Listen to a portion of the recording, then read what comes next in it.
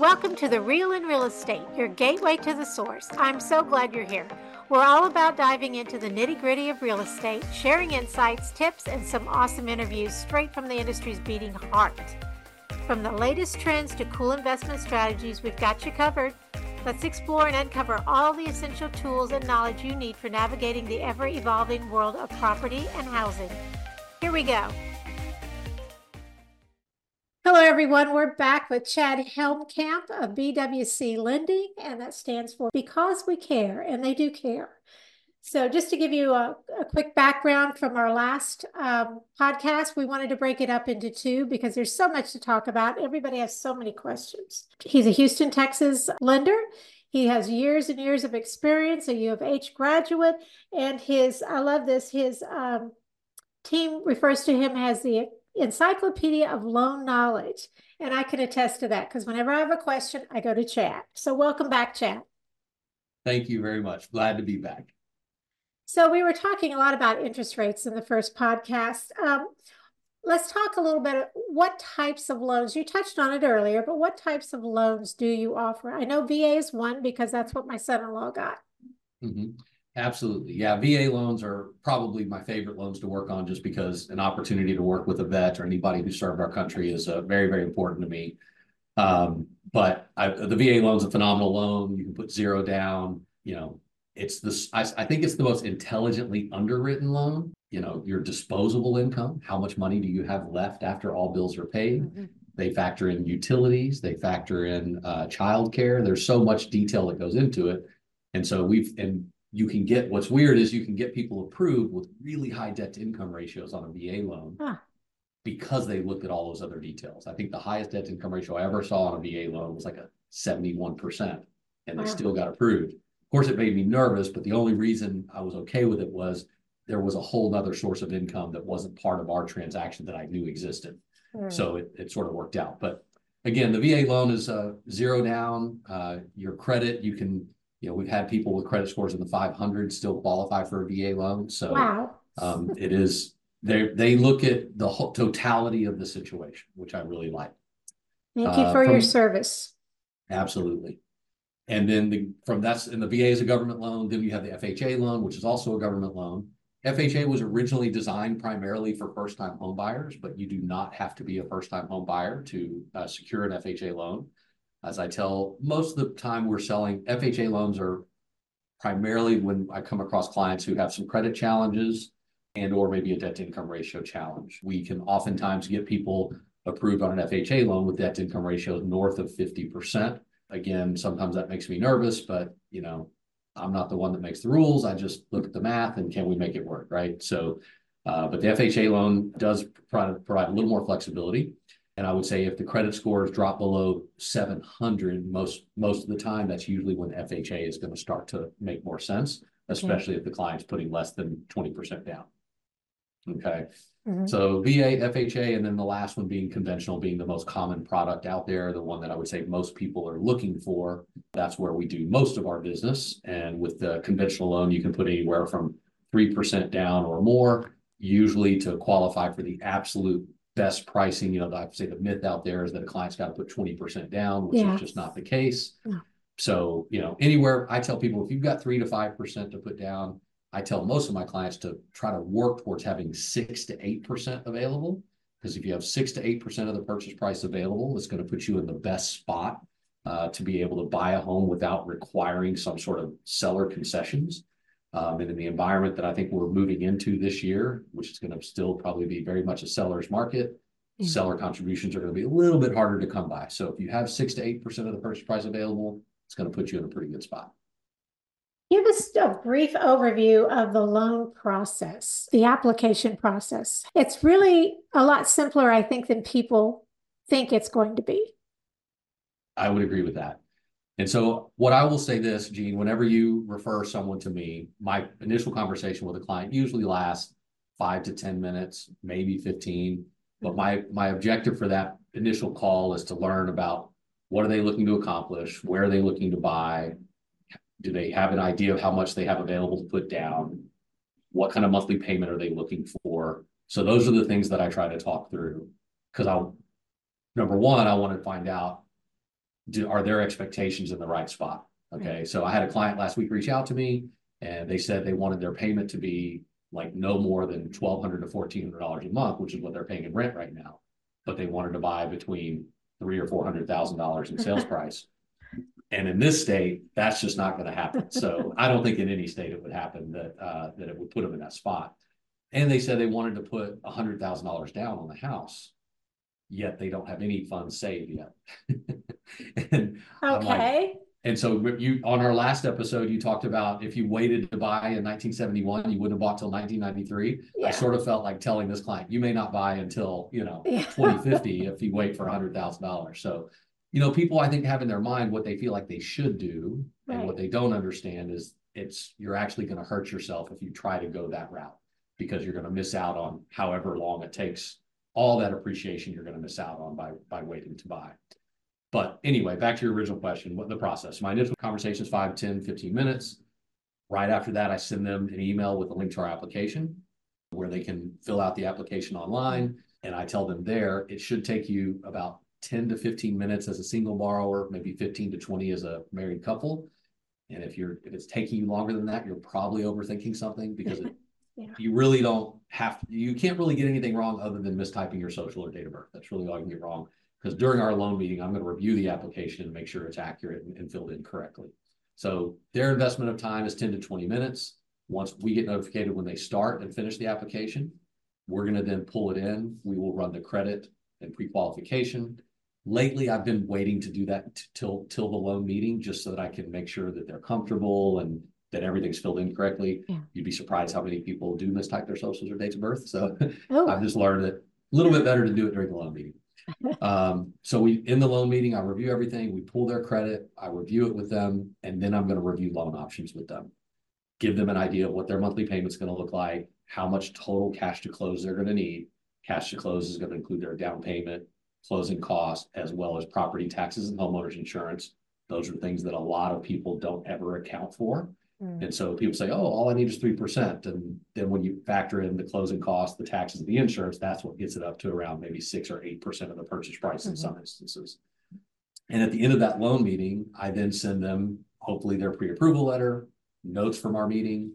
I send you a very similar email with notes from the meeting and a pre-approval letter. So that way we're all on the same page. And as a team, we can work towards getting them in a new home.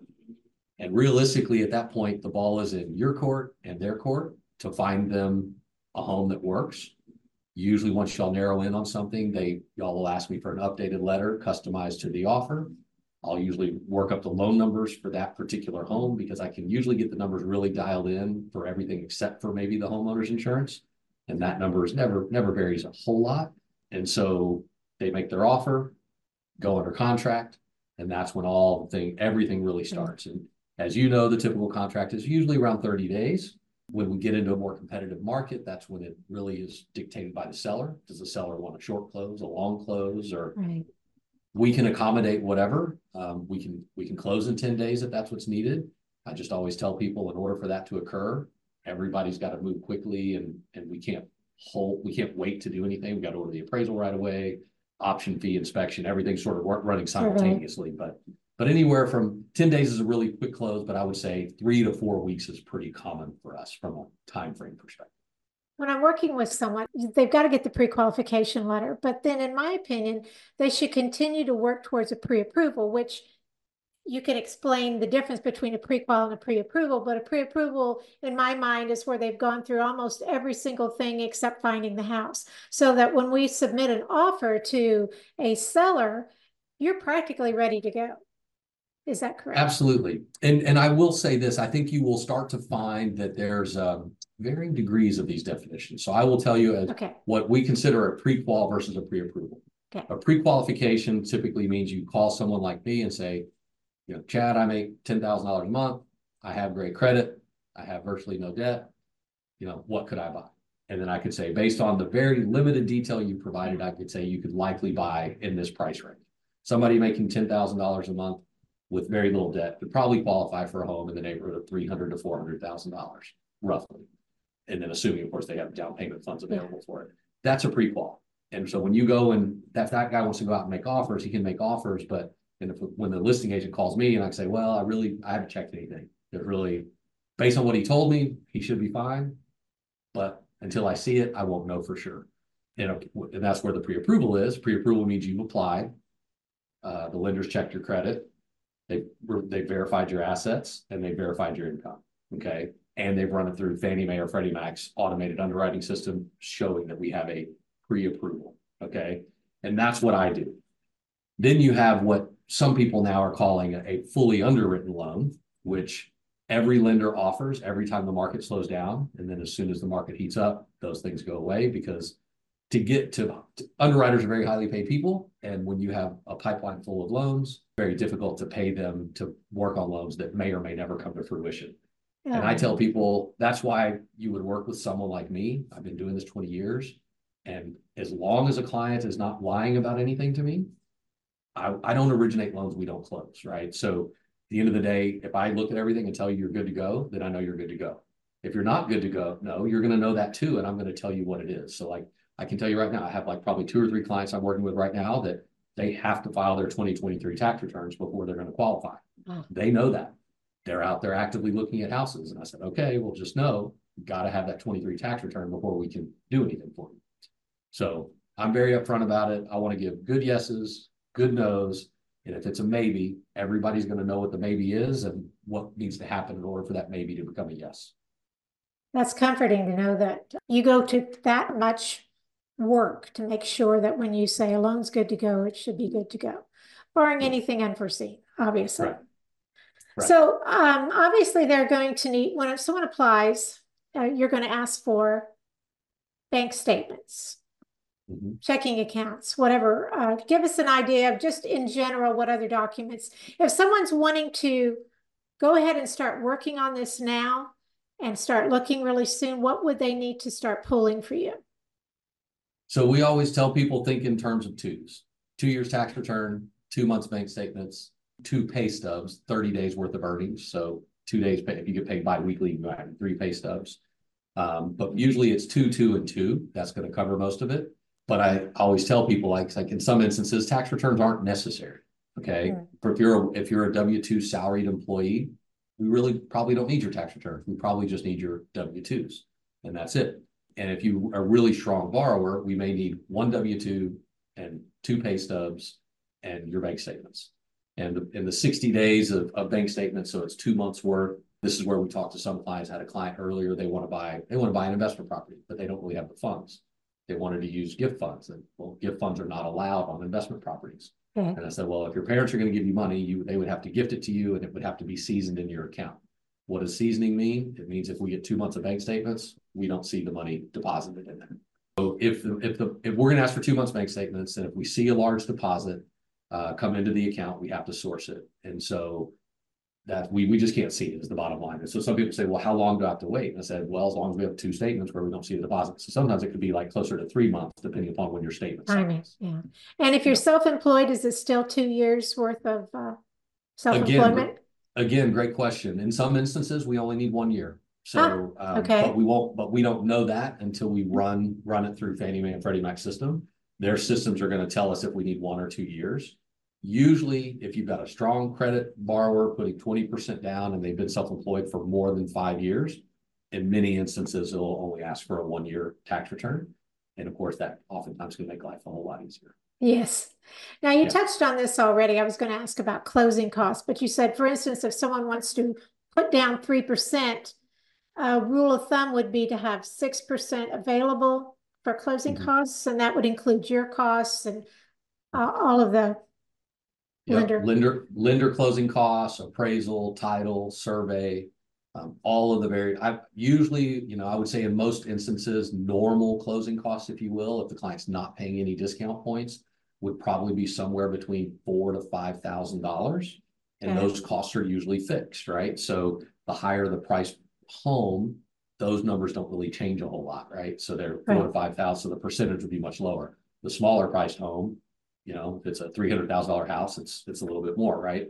And then, of course, we look at the taxes and the insurance, and we're usually going to collect somewhere between 2 and 3 months worth of both taxes and insurance to go into the escrow account, as well as the first year's homeowner's insurance, which, as you know, homeowner's insurance is getting more and more expensive. So that can move the needle as well. Yes. The minute you think you want to find a house, start looking for homeowners insurance. Oh man. Yeah, Definitely. absolutely. Another question I wanted to ask was locking in your interest rate. At what point do people lock their interest rate? So I suggest locking your rate in once you have an executed contract with a seller. We have a clear closing date. We know what our target closing date is. Again, we commit to meeting that closing date. And that's where I just tell my client that commitment is only as good as your cooperation with me. And so if we ask for something from you, we need it pretty quickly. I would say homeowners insurance is one of those things that tends to delay our process because some clients wait a really long time to secure it. Could be because of just they're not happy with the quotes they're getting. But at the end of the day, I suggest locking once you go under contract. If it's a 30-day contract, we're usually going to lock for probably around 45 days for contingencies, just in case something pops up during inspections or something that causes a delay. But that's usually when we're locking in the rate once we go under contract. You have the ability to lock for 30, 45, 60, and in some instances, 90 days. Just know that the longer that lock is, usually the higher your rate is going to be. And so Oh, some people don't really understand that. And I didn't realize that either. yeah, it's just every lender we work with goes out and they have a hedge that they put out on Wall Street, which costs money to protect your rate. And of course, no one ever calls if rates go up during the loan process, right? And why? Because we've locked them in to protect them. But we do that for the benefit of the client. But of course, if rates improve during the loan process, everybody goes, well, I want a better rate. And I'm like, well, I understand that, but we locked you to protect you if they go up. And so in some instances, we can renegotiate the rate, but you do have to see a fairly significant improvement in the market. And that's usually dictated by about at least a 3/8 improvement in the rate. So if you locked in, let's say a 6.5% interest rate, the new market rate would have to be roughly 6.125 before we'd have the ability to take advantage of anything better than the 6.5. Again, understand that because we took out that hedge, it's not like we take you from 6.5 to 6.125. You'd probably go from 6.5 to 6.25 because we did incur some costs by Right. protecting you in the opposite direction. Yeah. So you do refinances as well, don't you? I sure do. Yeah. Not right now very much, but I No, did. no, but you Yeah. did quite a few. So That's when right. we get back down there to five or whatever, we can talk about that. That's right. Okay, one thing I wanted to address too is I keep hearing people, they keep asking me, well, the interest rates are going down, so that means the prices are going up, or the interest rate, from what I see, doesn't affect the price of the house. The price of the house is affected by supply and demand. If there aren't very many sellers out there, then they get to pick and choose their buyers. Now, if there's a lot of sellers out there, then the buyers get to pick and choose. That's kind of it in a nutshell. Do you agree with me?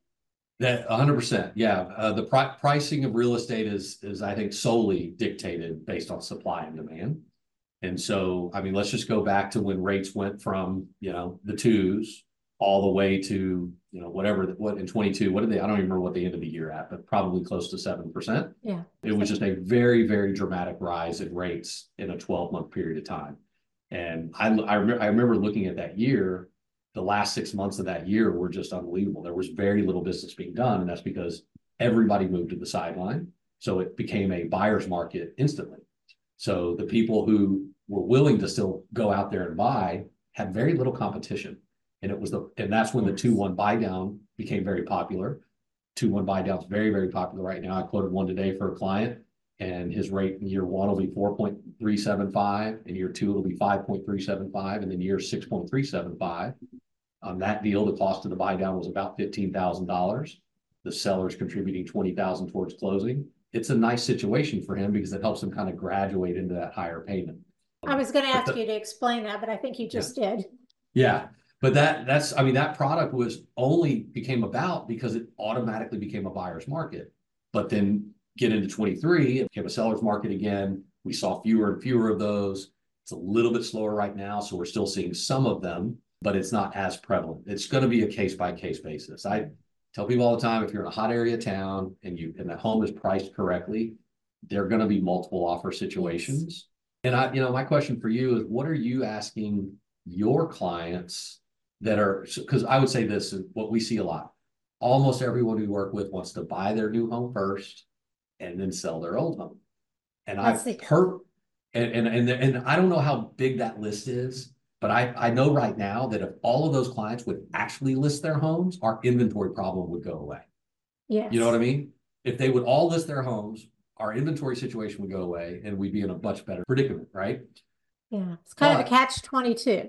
it is a catch 22. But the challenge is these clients that don't want to be inconvenienced by selling first and then buying, when they go to make an offer on a home, if there's 5 offers on the home, their offer is not going to be as competitive because most of them need the money out of the sale of the house to really buy the house, and no one's accepting contingency offers. And so it's sort of a tough spot to be in. Yeah, I think that's one thing that people don't understand. We have a client right now that wants to put an offer on a house with a contingency that he sell his house first, and nobody's looking at that because they don't have to. Yeah, they don't have to. There's plenty of other offers that don't have those challenges. Mm. And so, I don't know. It's not my situation. So I guess it's easy for me to say, but I just feel like if I wasn't in the business 40 years ago, but I Yeah. just can't imagine that many people 40 years ago are doing it the way they're doing it today. Maybe I'm wrong.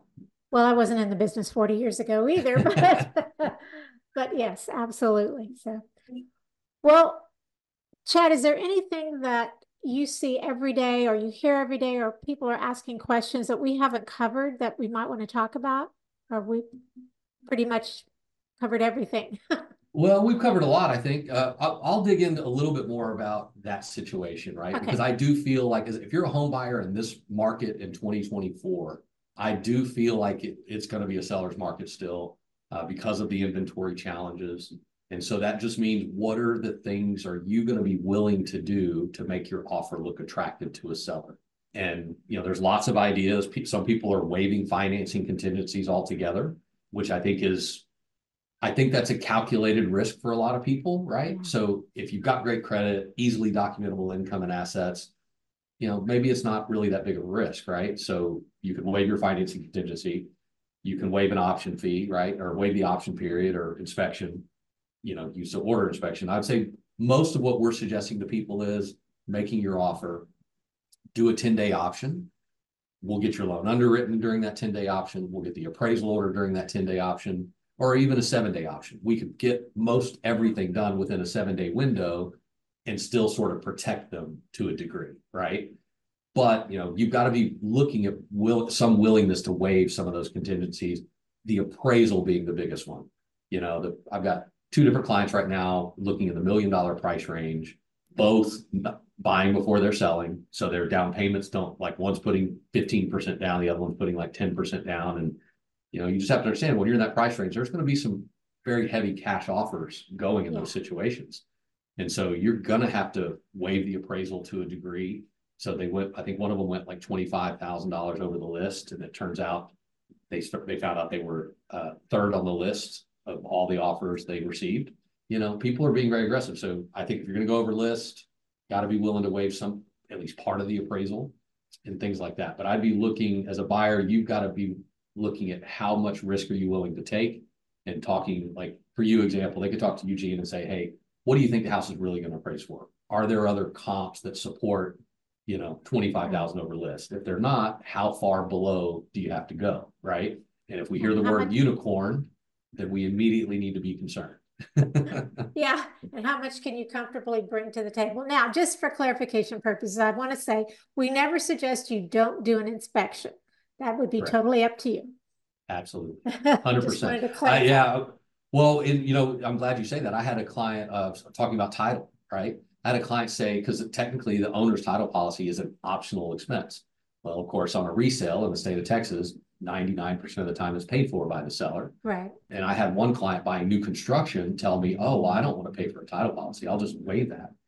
And I told him, I said, look, if there's ever a time you don't want to waive the title policy, it's on a new construction home, because you want to make sure that the builder has paid all of his contractors and subcontractors, and that's what the title company is insuring. So you really have to pay attention to what you're waiving. But yes, never waive an inspection. Appraisal, I would say an appraisal waiver for a client, or deciding not to order an appraisal. Of course, for most of the time we have to have one. I was going to say, yeah. Yeah, most of the time we have to have one, but in some instances when clients are putting a lot down, we could qualify for an appraisal waiver. Last year, I had a couple clients thought they were overpaying for the home, and so wanted to order an appraisal anyway. That created all kinds of challenges. I just tell people, say, look, either order one or don't, but just understand that in this seller's market we're in, the seller was, even though the appraisal did come in a little bit lower, the seller was unwilling to budge. And so the client ended up having to put more money down to buy the home. Got to think Yeah, about so the only time you could really waive an appraisal would be if you're putting down, what, over 20%? Yeah, you have to put over Typically? 20% down, has to be a conventional conforming loan, so a loan amount below $766,000. And so, yeah, you could technically, if we run it through Fannie Mae system and Fannie Mae accepts the purchase price as a good value for the home, then that means we don't require one. But in our world, we still have clients that waive the appraisal even though we require one. And all that means is if we order the appraisal and the appraisal comes in short, the client would have to make up that difference in order to buy the home. Right. And the more cash rich buyers are willing to take on that risk. And the key thing is to consult your professional full-time realtor as to what you need to do and offer and waive and don't waive. Absolutely. 100%. Yeah. That's one of the reasons we're here. Absolutely. Well, Chad, thank you so much. This has been a pleasure, and I hope everybody got a lot of good information. I know I even learned some things, so I really appreciate your time. And one more time, would you give them your website address? Absolutely. bwclending.com, BWC short for Because We Care. All my contact information is there. Please reach out. Happy to help any way we can. And we will have their contact information as well in the podcast. So thank you for joining us, and we will see you next time. Thanks, Chad. Awesome. Thanks, Jean. Thanks for tuning in to The Real in Real Estate, your gateway to the source. Be sure not to miss our upcoming episodes loaded with fantastic insights, expert tips, and all the latest trends in the property scene. Don't forget to stay connected with us on our Trilogy Realty Group socials: Facebook, Instagram, YouTube, and even TikTok. Until next time, take care.